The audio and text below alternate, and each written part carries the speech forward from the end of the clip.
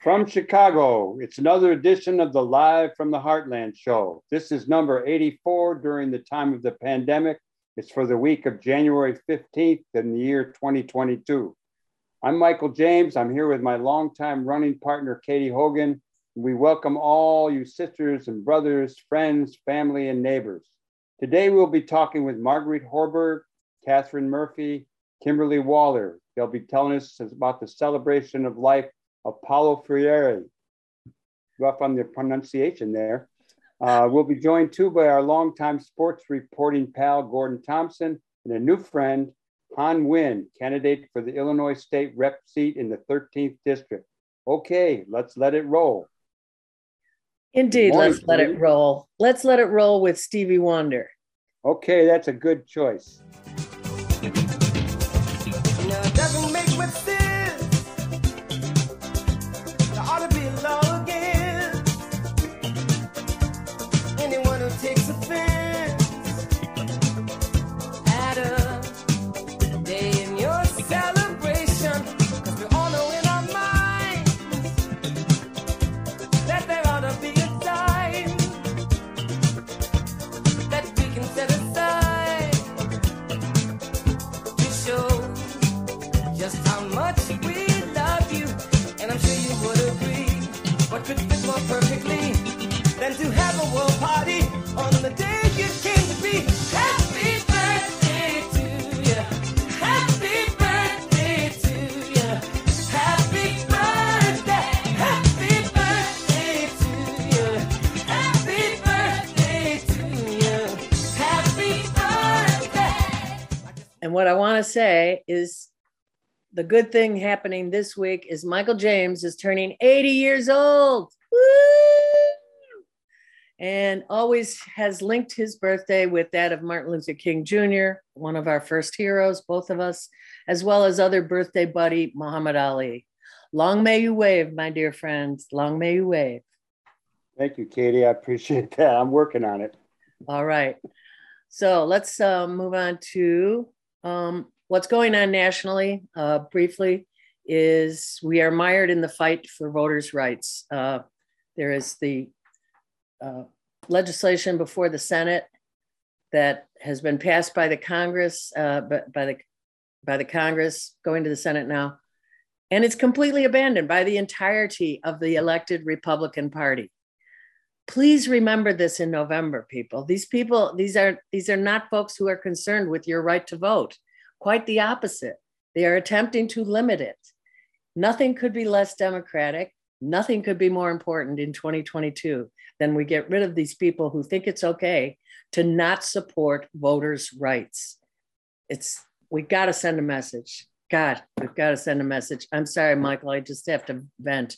You got anything on that? I like it when you vent. I think that's why one of the key things about the show is when you vent a little bit. Is it? God help us. Vent on, sister. All right. Well, I keep hoping that myself and any of us who are inclined get inspired to write the message that will change minds, whether it's to Republican senators, which I would love to write a few, what I think of as one-time reasonable people, and how to get the words that will really go to their heart and say, this is not the right way to do things. This is America. We all get to vote. You don't get to mess with that. I'm hoping for that language to appear so I can send a message. I have a couple of lines that I'm going to share sometime, but I've got to run them through the censor first, so we'll save them for another time about the Republicans. Let's move on to a little bit of labor. Next week, we're going to, I think, go deeper into labor struggles, but everyone should know that workers continue to rise up. And that's a good thing. Here in Chicago, there's been labor movement at Amazon, at the Art Institute, and at Starbucks. There's a union drive going on at Starbucks, both at locations downtown and in Logan Square. All of this follows the Starbucks union starting up there in Buffalo, New York, and it is spreading around the country. So more on this to come. Remember, workers are rising up, and we like that. Okay. COVID-wise, we're still under the grip of Omicron, but a lot of people in the last few days have begun to observe and remark on the leveling out that's happening. One of the ways to measure how things are going on, unfortunately, is in the captive population. And Sheriff Tom Dart this week reported that COVID cases are dropping in Cook County Jail for the first time since this latest surge. It's interesting to have that as a research spot. Anyway, good luck, everybody. Stay safe, wear your masks. Yeah, wear the mask, get the shots, keep your distance, get tested. Okay, here on the local front in the 49th Ward, I'd just like to give a shout out to our Alderwoman, Maria Haddon. I've watched her on Facebook early in the morning. She keeps us informed about what was going on during the standoff between the Teachers Union and the Chicago Board of Education. And she also encouraged people to keep their sidewalks clear and warned people about the slipperiness that was going on out there. And I think it's good. I like seeing her, as you know, I've just been up for a little while and there she is out there doing the work. Good Alderwoman. Thank you. Do you find this in posts she posts in Facebook or Instagram? Yeah, it was Facebook Live, I think. She goes on Facebook Live, you know, and I'm waking up. She is hands-on as a local leader. And we like that in an alder person. That's what they're supposed to be, actually. And we've had a few hands-on alder people in our lives. So yeah, we've had two in a row that are good. We expect it. Okay. So you are listening to Live from the Heartland, Heartland at Home edition number 84 on WLUW 88.7 FM. Stay tuned. We will be right back with our first guests.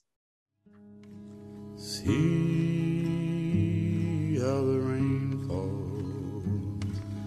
falls on the tree where he hung. It falls on the farmer who tied the noose, and on the grave where the last hymn was sung. See how the rain falls without a sound. It falls on the farmer who locks the barn door. It falls on the churchyard ground. The farmer smiles as he looks at the sky.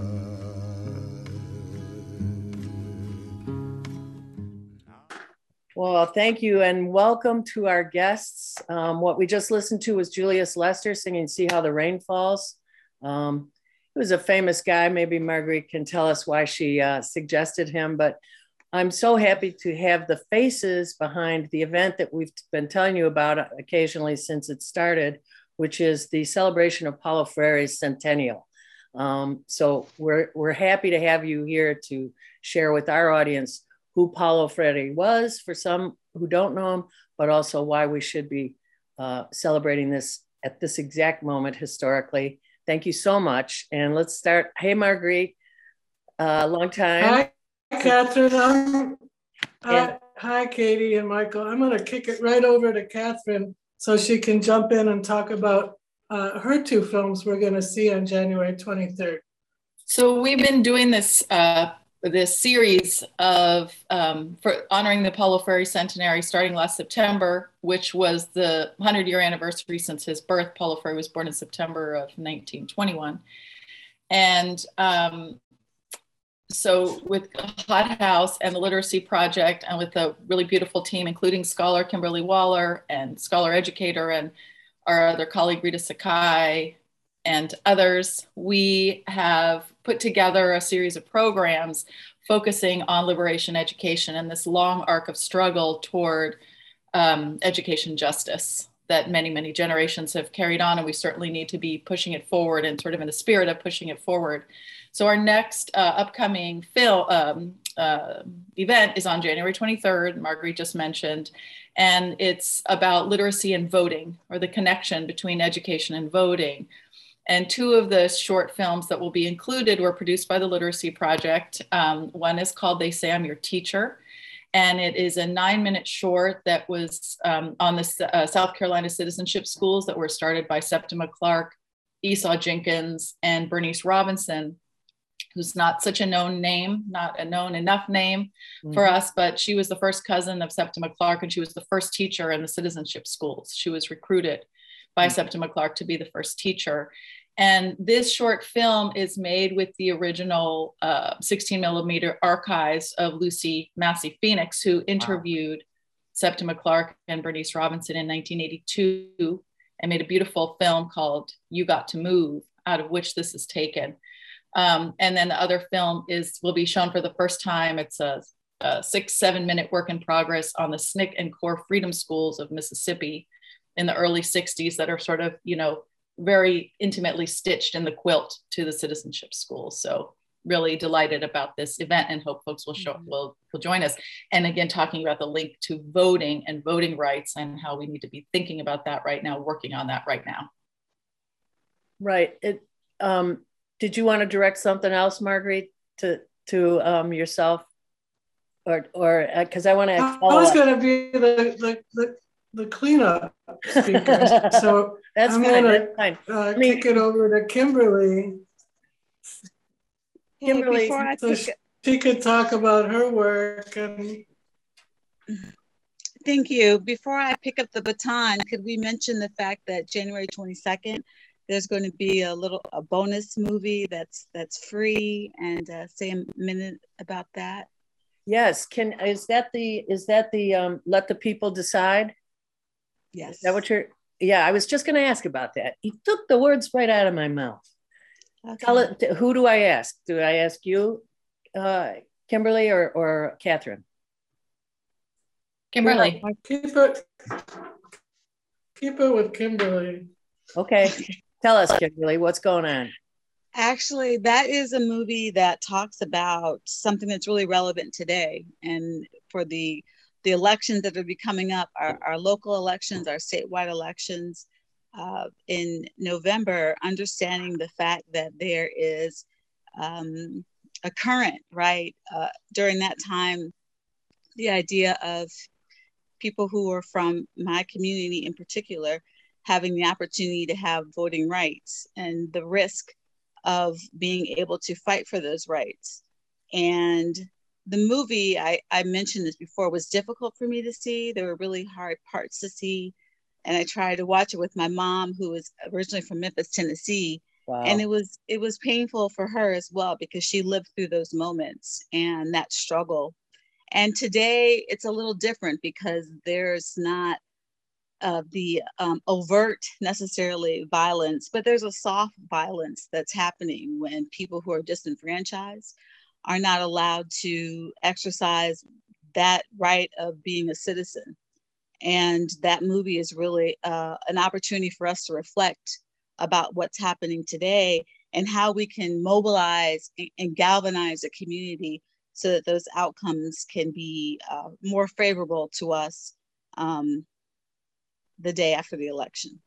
So what we should tell people if they're just tuning in, we're talking about an event that's online. It's the Hot House and the Literacy Project in coordination, right? Coordinated to put together this year-long celebration of Paulo Freire's work and life.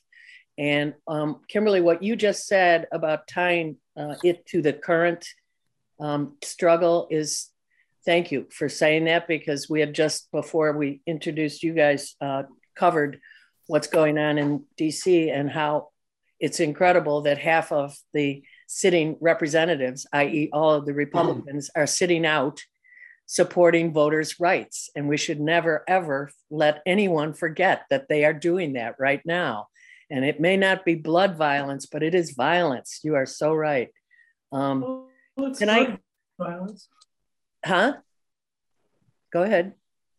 I was going to say, it is, considering 7 people died on January 6th, I would say blood violence is part of the mix. Absolutely. Marguerite, why don't you tell us a little bit about Paulo Freire and how it is that he is someone that is so inspirational that he deserves a year of centenary marking. How's that? Or more. That's a good question for the cleanup hitter. Hot House's hallmark is really to, I think the hallmark of Hot House is really to marry high quality programming with activism and social justice activism. And the whole point of the series and each program within the series is to punch up a way that people who are watching can actually get involved and not just kind of be entertained or sort of have a passive relationship with culture, but to actually find a way into what they're seeing to then do something concrete and tangible. And that's something that we feel really distinguishes Hot House's work and the Literacy Project from other kinds of nonprofit or other kinds of cultural work. So Paulo Freire, I think, was a touchstone on so many levels. One, he really speaks to this idea of self-determination and self-articulation of actualizing your own personhood through literacy. And I've been very fortunate to meet Catherine Murphy, who's got a whole catalog of amazing films, and Kimberly Waller, and also Peter Kuttner's part of the project, and Rita. And together, the five of us have had a series of about 10 programs that have really tried to look at different aspects of where literacy and education has had a profound community base of organizing and how people have been victorious. And I think what we're very keen to push forward is this idea of optimism and the actualization that people can have through organizing. So some of the films we've shown, last month we showed a film about Indigenous people in the outback of Australia called Yo Se Puede, which used the Cuban model of teaching people how to read to empower folks. It looks, Michael, like you want to ask a question. No, I was just giving a signal that I was going to follow up. Oh, okay. So then I'll just say a few other words that I think it's our intention, and we received a small grant from the Illinois Humanities Council, which we're grateful for, to follow up our series with additional work to create a curriculum and an online resource on the Literacy Project website. And we've had so many amazing conversations that are intergenerational through the whole course of the series. And we found that it's a very important, I think, oral history document to have the voices of people like Jose Lopez and Bill Ayers and Sande Grande and Judy Hoffman and the people who are part of the Maestra alphabetization project in Cuba, Kimberly and Rita, who's a profound Freire scholar, and just have all of these people's voices and their conversations documented, we think is really important. Go ahead, Michael. The collaboration with the Literacy Project. In your video, Kimberly, you described the Cuban model for all but eliminating illiteracy in Cuba. Tell us about the work of the project here and in Chicago, and why you think we should model it after Cuba.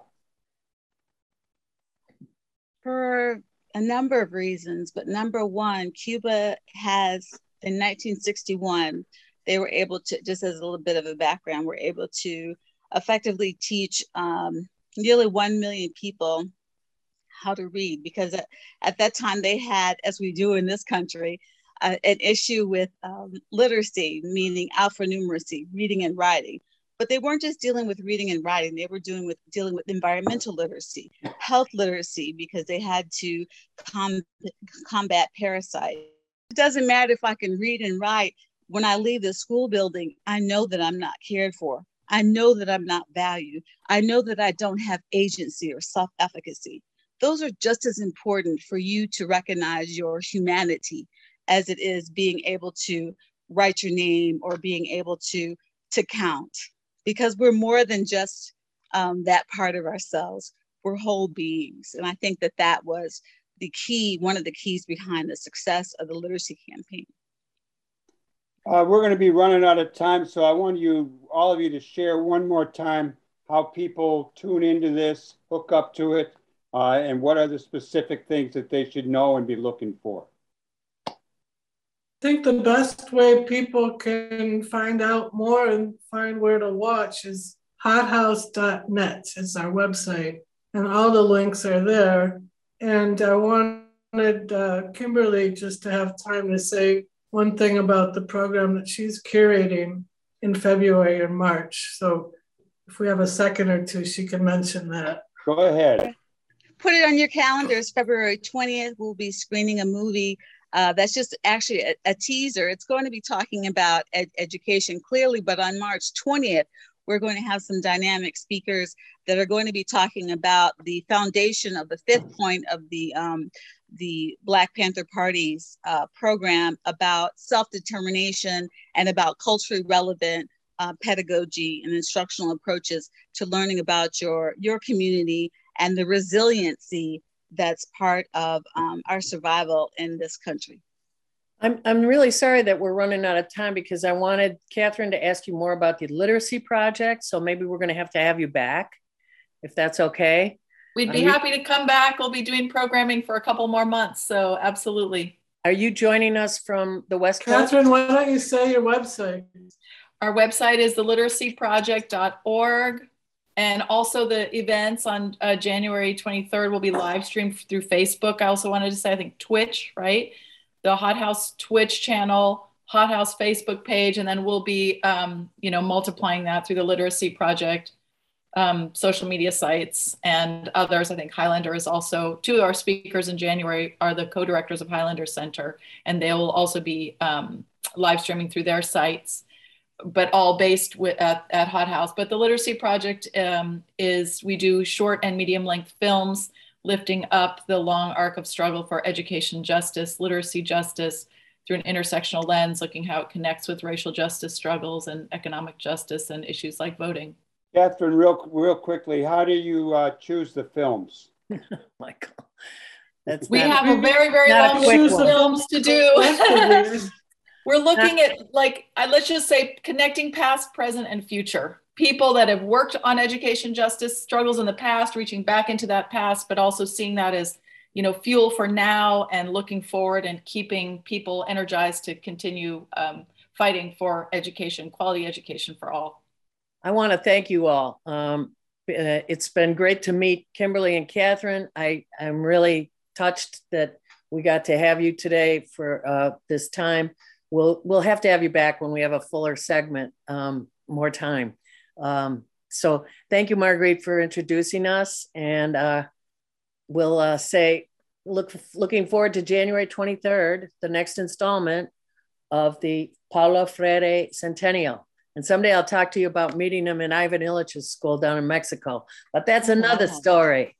Thanks for bringing up the memory of Julius Lester, and also for someone mentioning Highlander Folk School. Amen. Amen. See you later. All right. Thanks you all. It was an honor. It's always a great pleasure to introduce our pal, the noted educator and track coach, Gordon Thompson. An alternative host. Yeah, you could be an alternative. You could be on anytime you want almost. Anyhow, good to see you, Gordon. And I got to tell everybody that I've been totally possessed by the Chicago Bulls, who took a big hit from the Nets the other night. But I'd like for you to maybe fill us in on the rest of the sports world. What's going on? What's important? What's caught your attention? The Chicago Bulls are a great team to follow. They got one of the best coaches in the world who came not just from the Thunder, but prior to that, he was the Florida Gator coach and won 2 national championships for your alma mater. Yeah. And so Billy Donovan is the real deal.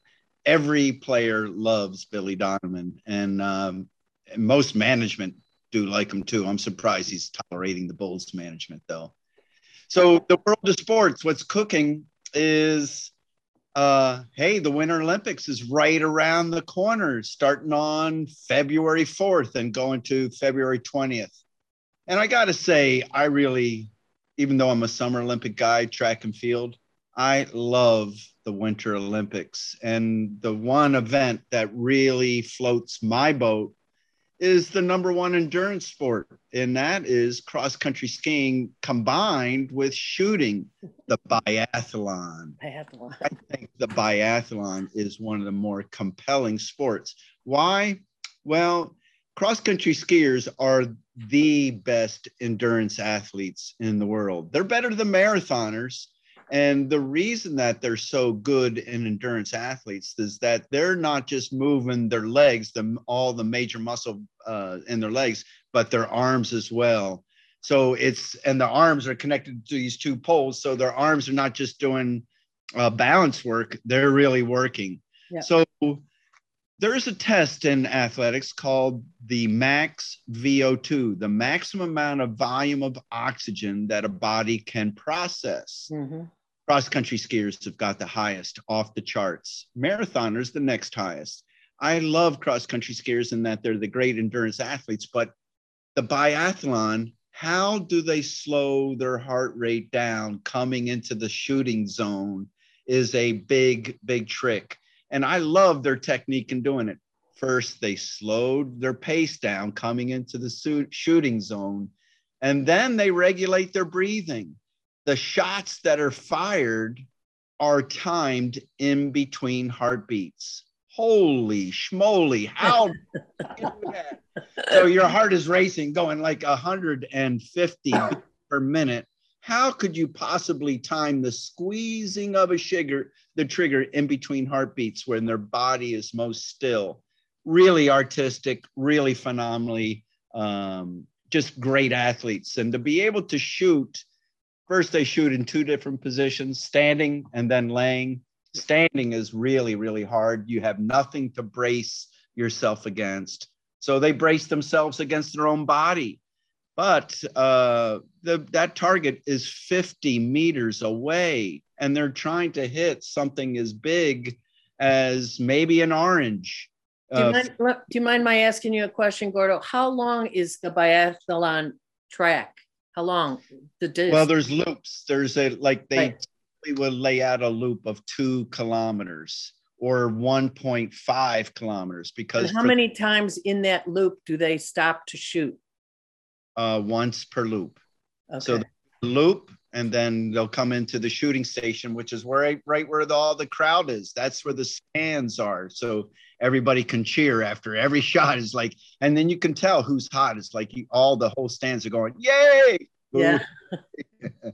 Yeah. And five shots they got to get off in a row, right. Time between for each station, and they miss one shot out of that 5, they got to do a little penalty time. Right. And sometimes it's in the form of a little penalty loop, an extra skiing, 100 meters extra. They got to ski.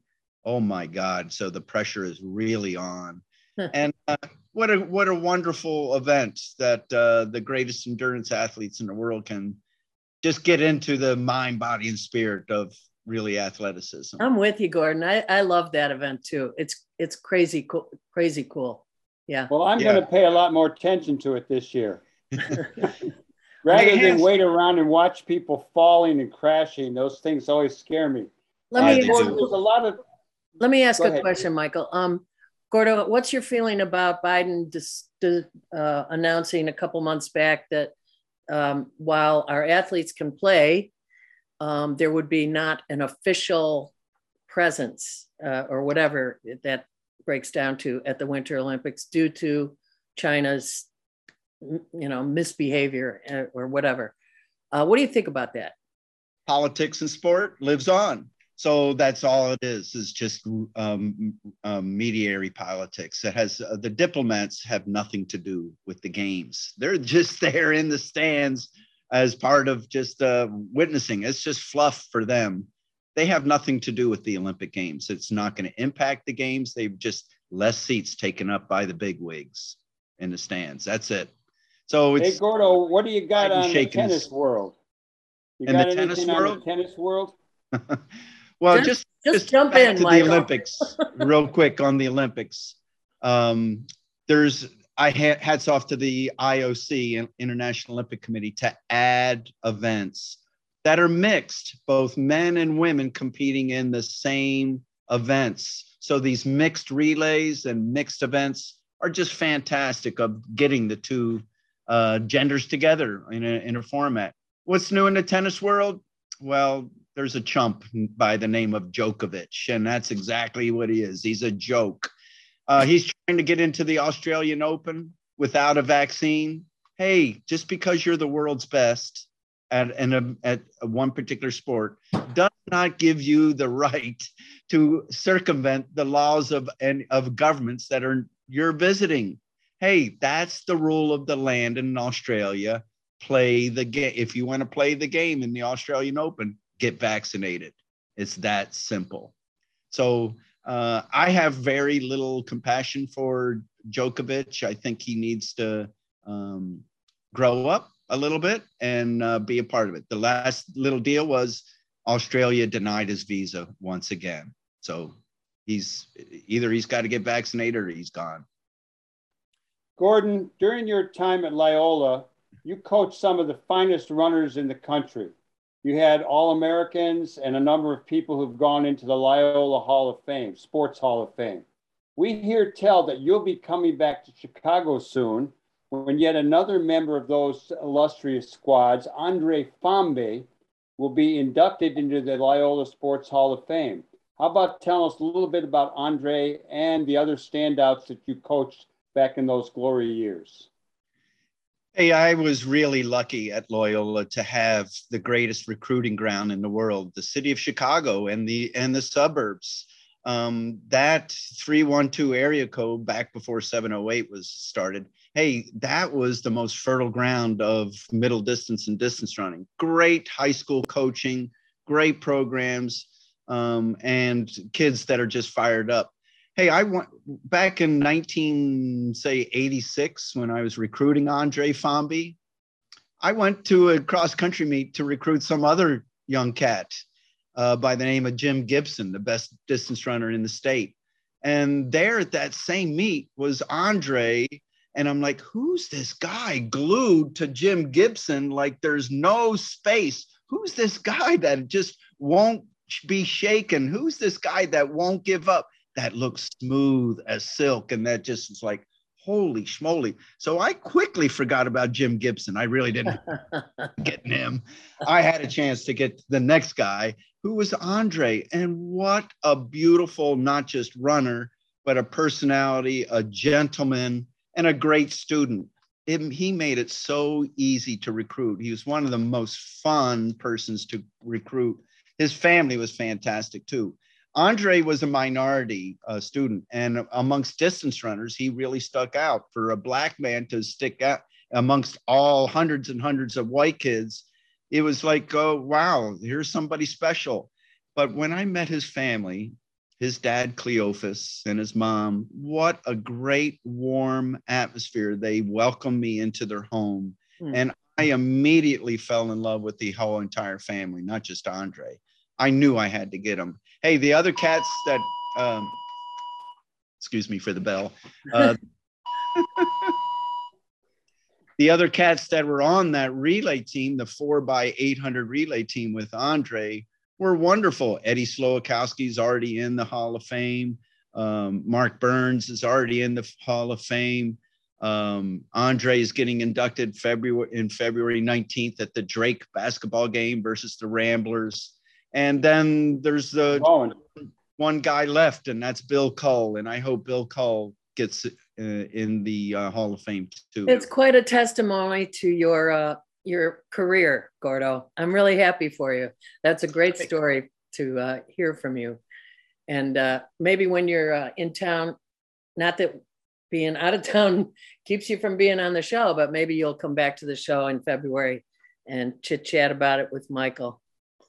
Maybe we'll be live from the studio. Maybe. I sure hope so. Those were great Knock on wood. days. Really nice days coming from the studio itself. I really enjoy that Loyola studio. Yeah. And, it's really a modern Well, place. Thank you so much. The bell rang. You better go teach. I'm ready. I'm teaching AutoCAD and I'm teaching architecture. I'm going to get it. All right. Thank you very much. On, dear. See you, All right. Chicago. Thanks, Adios, honey.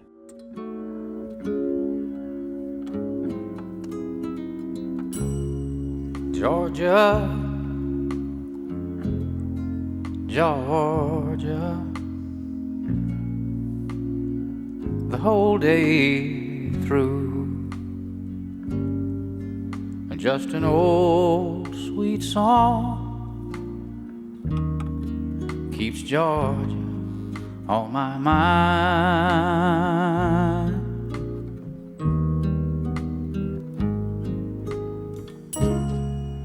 Georgia, Georgia, a song of you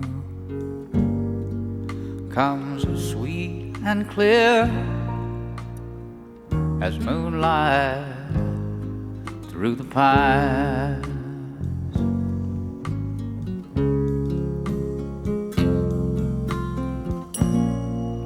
Other arms reach out to me, other eyes smile tenderly. Still in peaceful dreams I see the road leads back to you.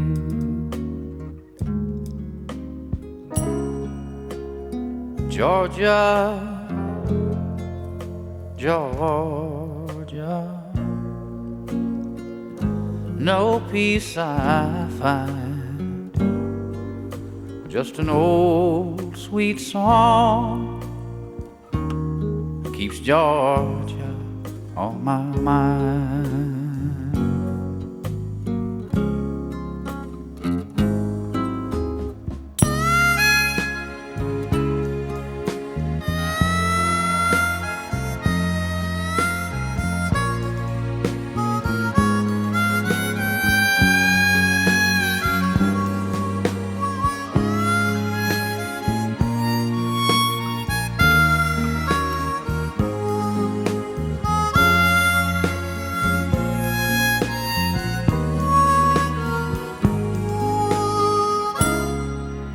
Georgia,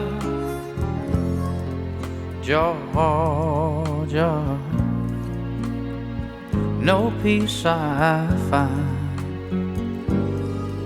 just an old sweet song keeps Georgia on my mind.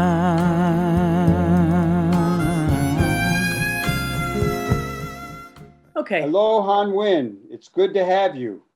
You're a candidate running for Illinois State Representative from the 13th District, soon to be vacated by the current longtime progressive and former majority leader, Greg Harris. So let's begin by you telling us and our listeners and our viewers a little bit about yourself. Yeah, thank you so much, Michael and Katy. It's, again, absolute pleasure to be here today and an honor to be here today. And so I want to thank you all, and certainly thank you to all the folks tuning in today. I wanted to sort of share a little bit about myself. I'm a community leader, a small business advocate, and I'm an uptown resident.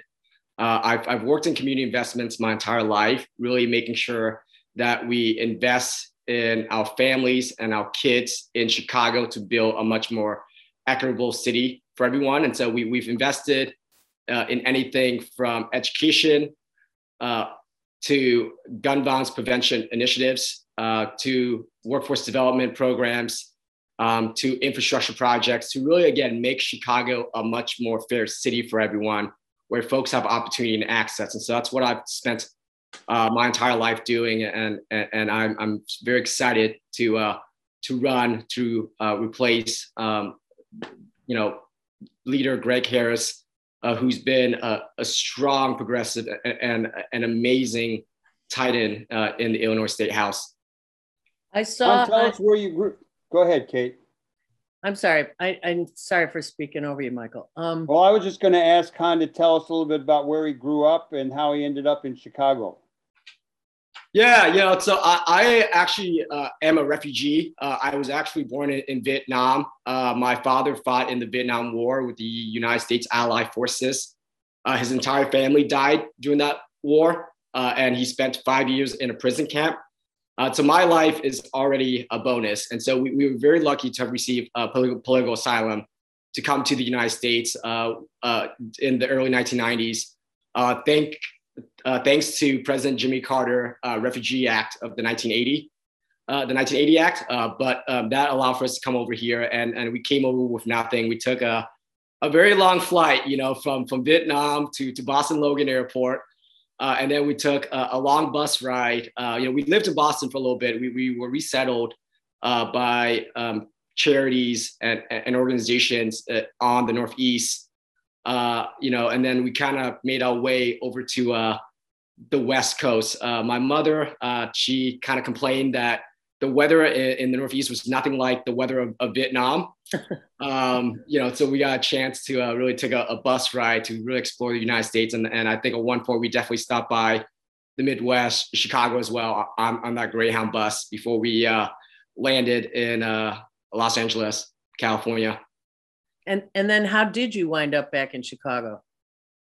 Yeah, so I came here 5 years ago to work for Chicago Beyond. It's a community investment organization. We've done, again, investments in, the city. We've done investments in, really making sure that we fight for our kids and our families. So we've done anything from educational investments to housing investments to infrastructure investments to investing in nonprofits and social enterprises, but anything in which we believe can make the city of Chicago a much more equitable city for our young people and to really make sure that folks have opportunities. So I came here for the job itself, and it was started by Liz Dozier. She was the former principal of Fanger High School, and she started the organization. She seems like a real force.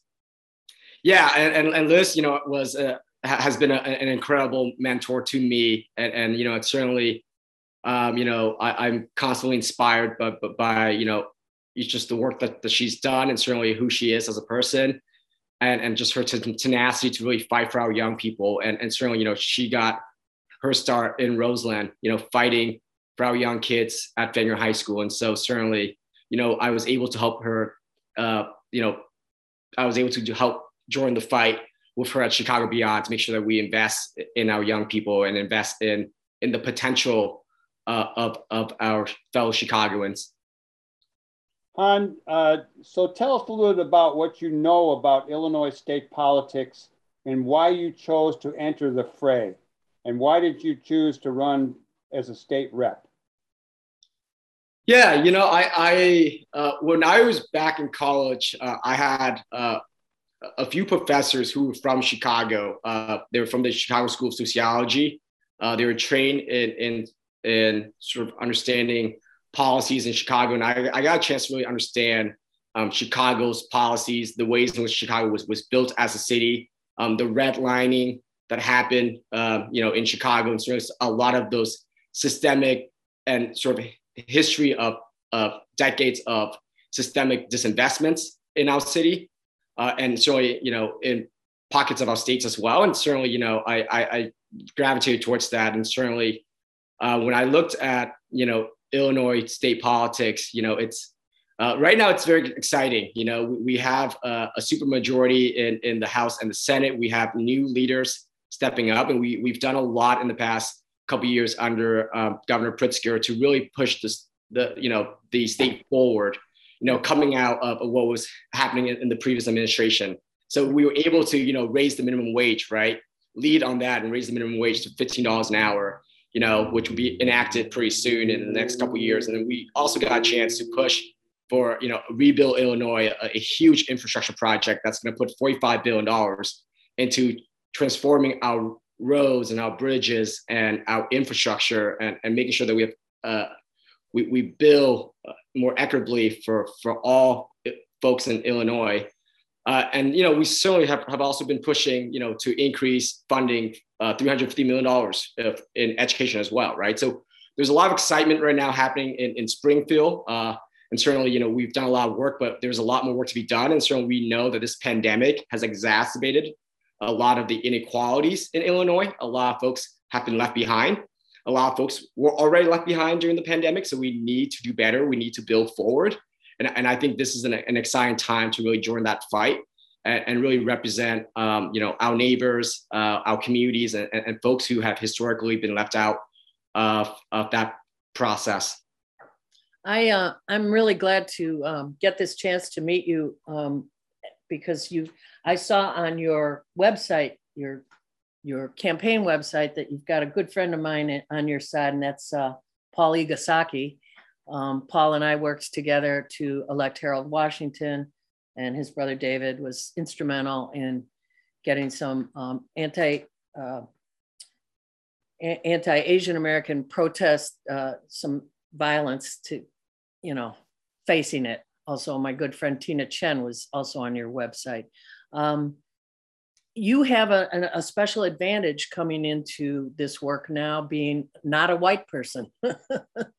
Basically, you're talking, everything you just said spoke to our history as an institutionally racist city. And as a state rep, you will be able to work on that further. And it sounds like Chicago Beyond is such a great outfit that allowed for you to be doing that work already. Share with us some things that in the district that you're running, the 13th, which is just below our district, the 14th with Kelly Cassidy. What are some of the front burner issues for you were you to be elected in November? Yeah, definitely, Katie. And I think, we have been listening to our neighbors, our community members, local community organizations over the past several months, and we've been really listening and understanding, again, some of the challenges that our neighbors are facing, that our community members are facing, that our community organizations are facing. And certainly, I think when you look at the 13th district, there is a lot of diversity in the 13th district. It is, 45% ethnic minority. There are over 90 different languages spoken in the 13th district. And I think even if you walk, by certain blocks, right? You walk a few blocks, you can see a wide array of different life experiences, different median household incomes, and even, a drop in life expectancies, right? In a matter of blocks in the 13th district. So certainly, we want to make sure that we continue Leader Harris' legacy of fighting for those who've been underserved, of fighting for the LGBTQ community, of fighting for immigrant and minority populations, of fighting for women and fighting for people of color. We definitely want to continue Leader Harris' legacy there and build on that as well, right? And so what we've seen and what we've heard and listened to from our neighbors is, there are a lot of challenges that we have right now. Certainly, one of the biggest ones being small businesses, right? We have a lot of small business corridors in the 13th district, anywhere from Uptown to Ravenswood to Andersonville to Lincoln Square, right? I mean, you have Clark Street, you have Argyle Street, you have Broadway. And so you have a lot of small businesses right now that are struggling, during this pandemic, and they need help, right? So we need to make sure that we invest again in our small businesses. We also got to make sure that we make it much more equitable, right? To that our small business owners can access capital and funding, right? We know that there's a huge disparity when it comes to women and women of color and minority entrepreneurs who are starting up small businesses, right? And really gain that capital to really start a small business. But we also know, that we need to really support our small businesses during this time.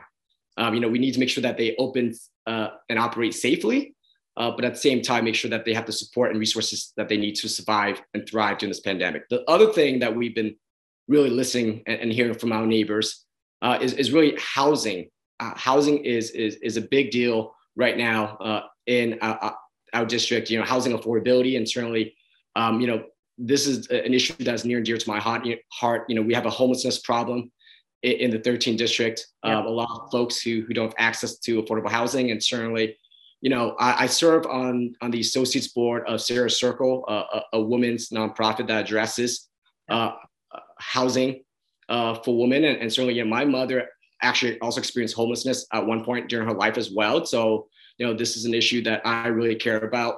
And so, you know, we need to make sure that housing is affordable for folks in the 13th district. We need to make sure that housing is a human right.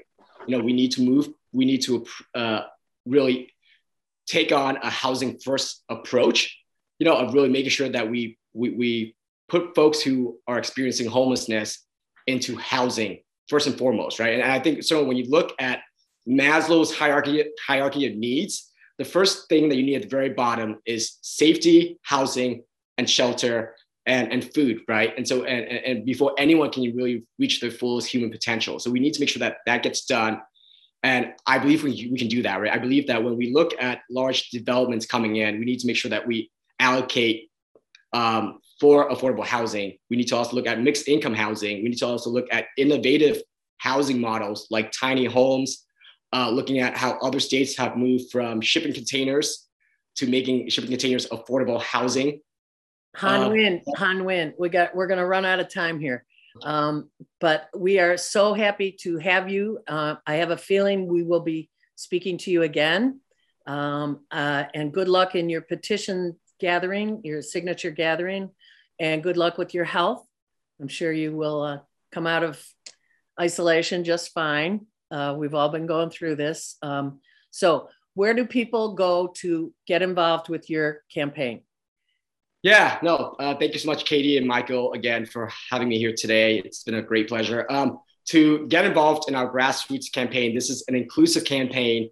We're fighting for a much more equitable future for everyone to have meaningful opportunity. Please visit votehan.com. That's VOTEHOAN.com. This whole entire weekend, we'll be gathering signatures. I myself will be quarantining, but we got amazing volunteers.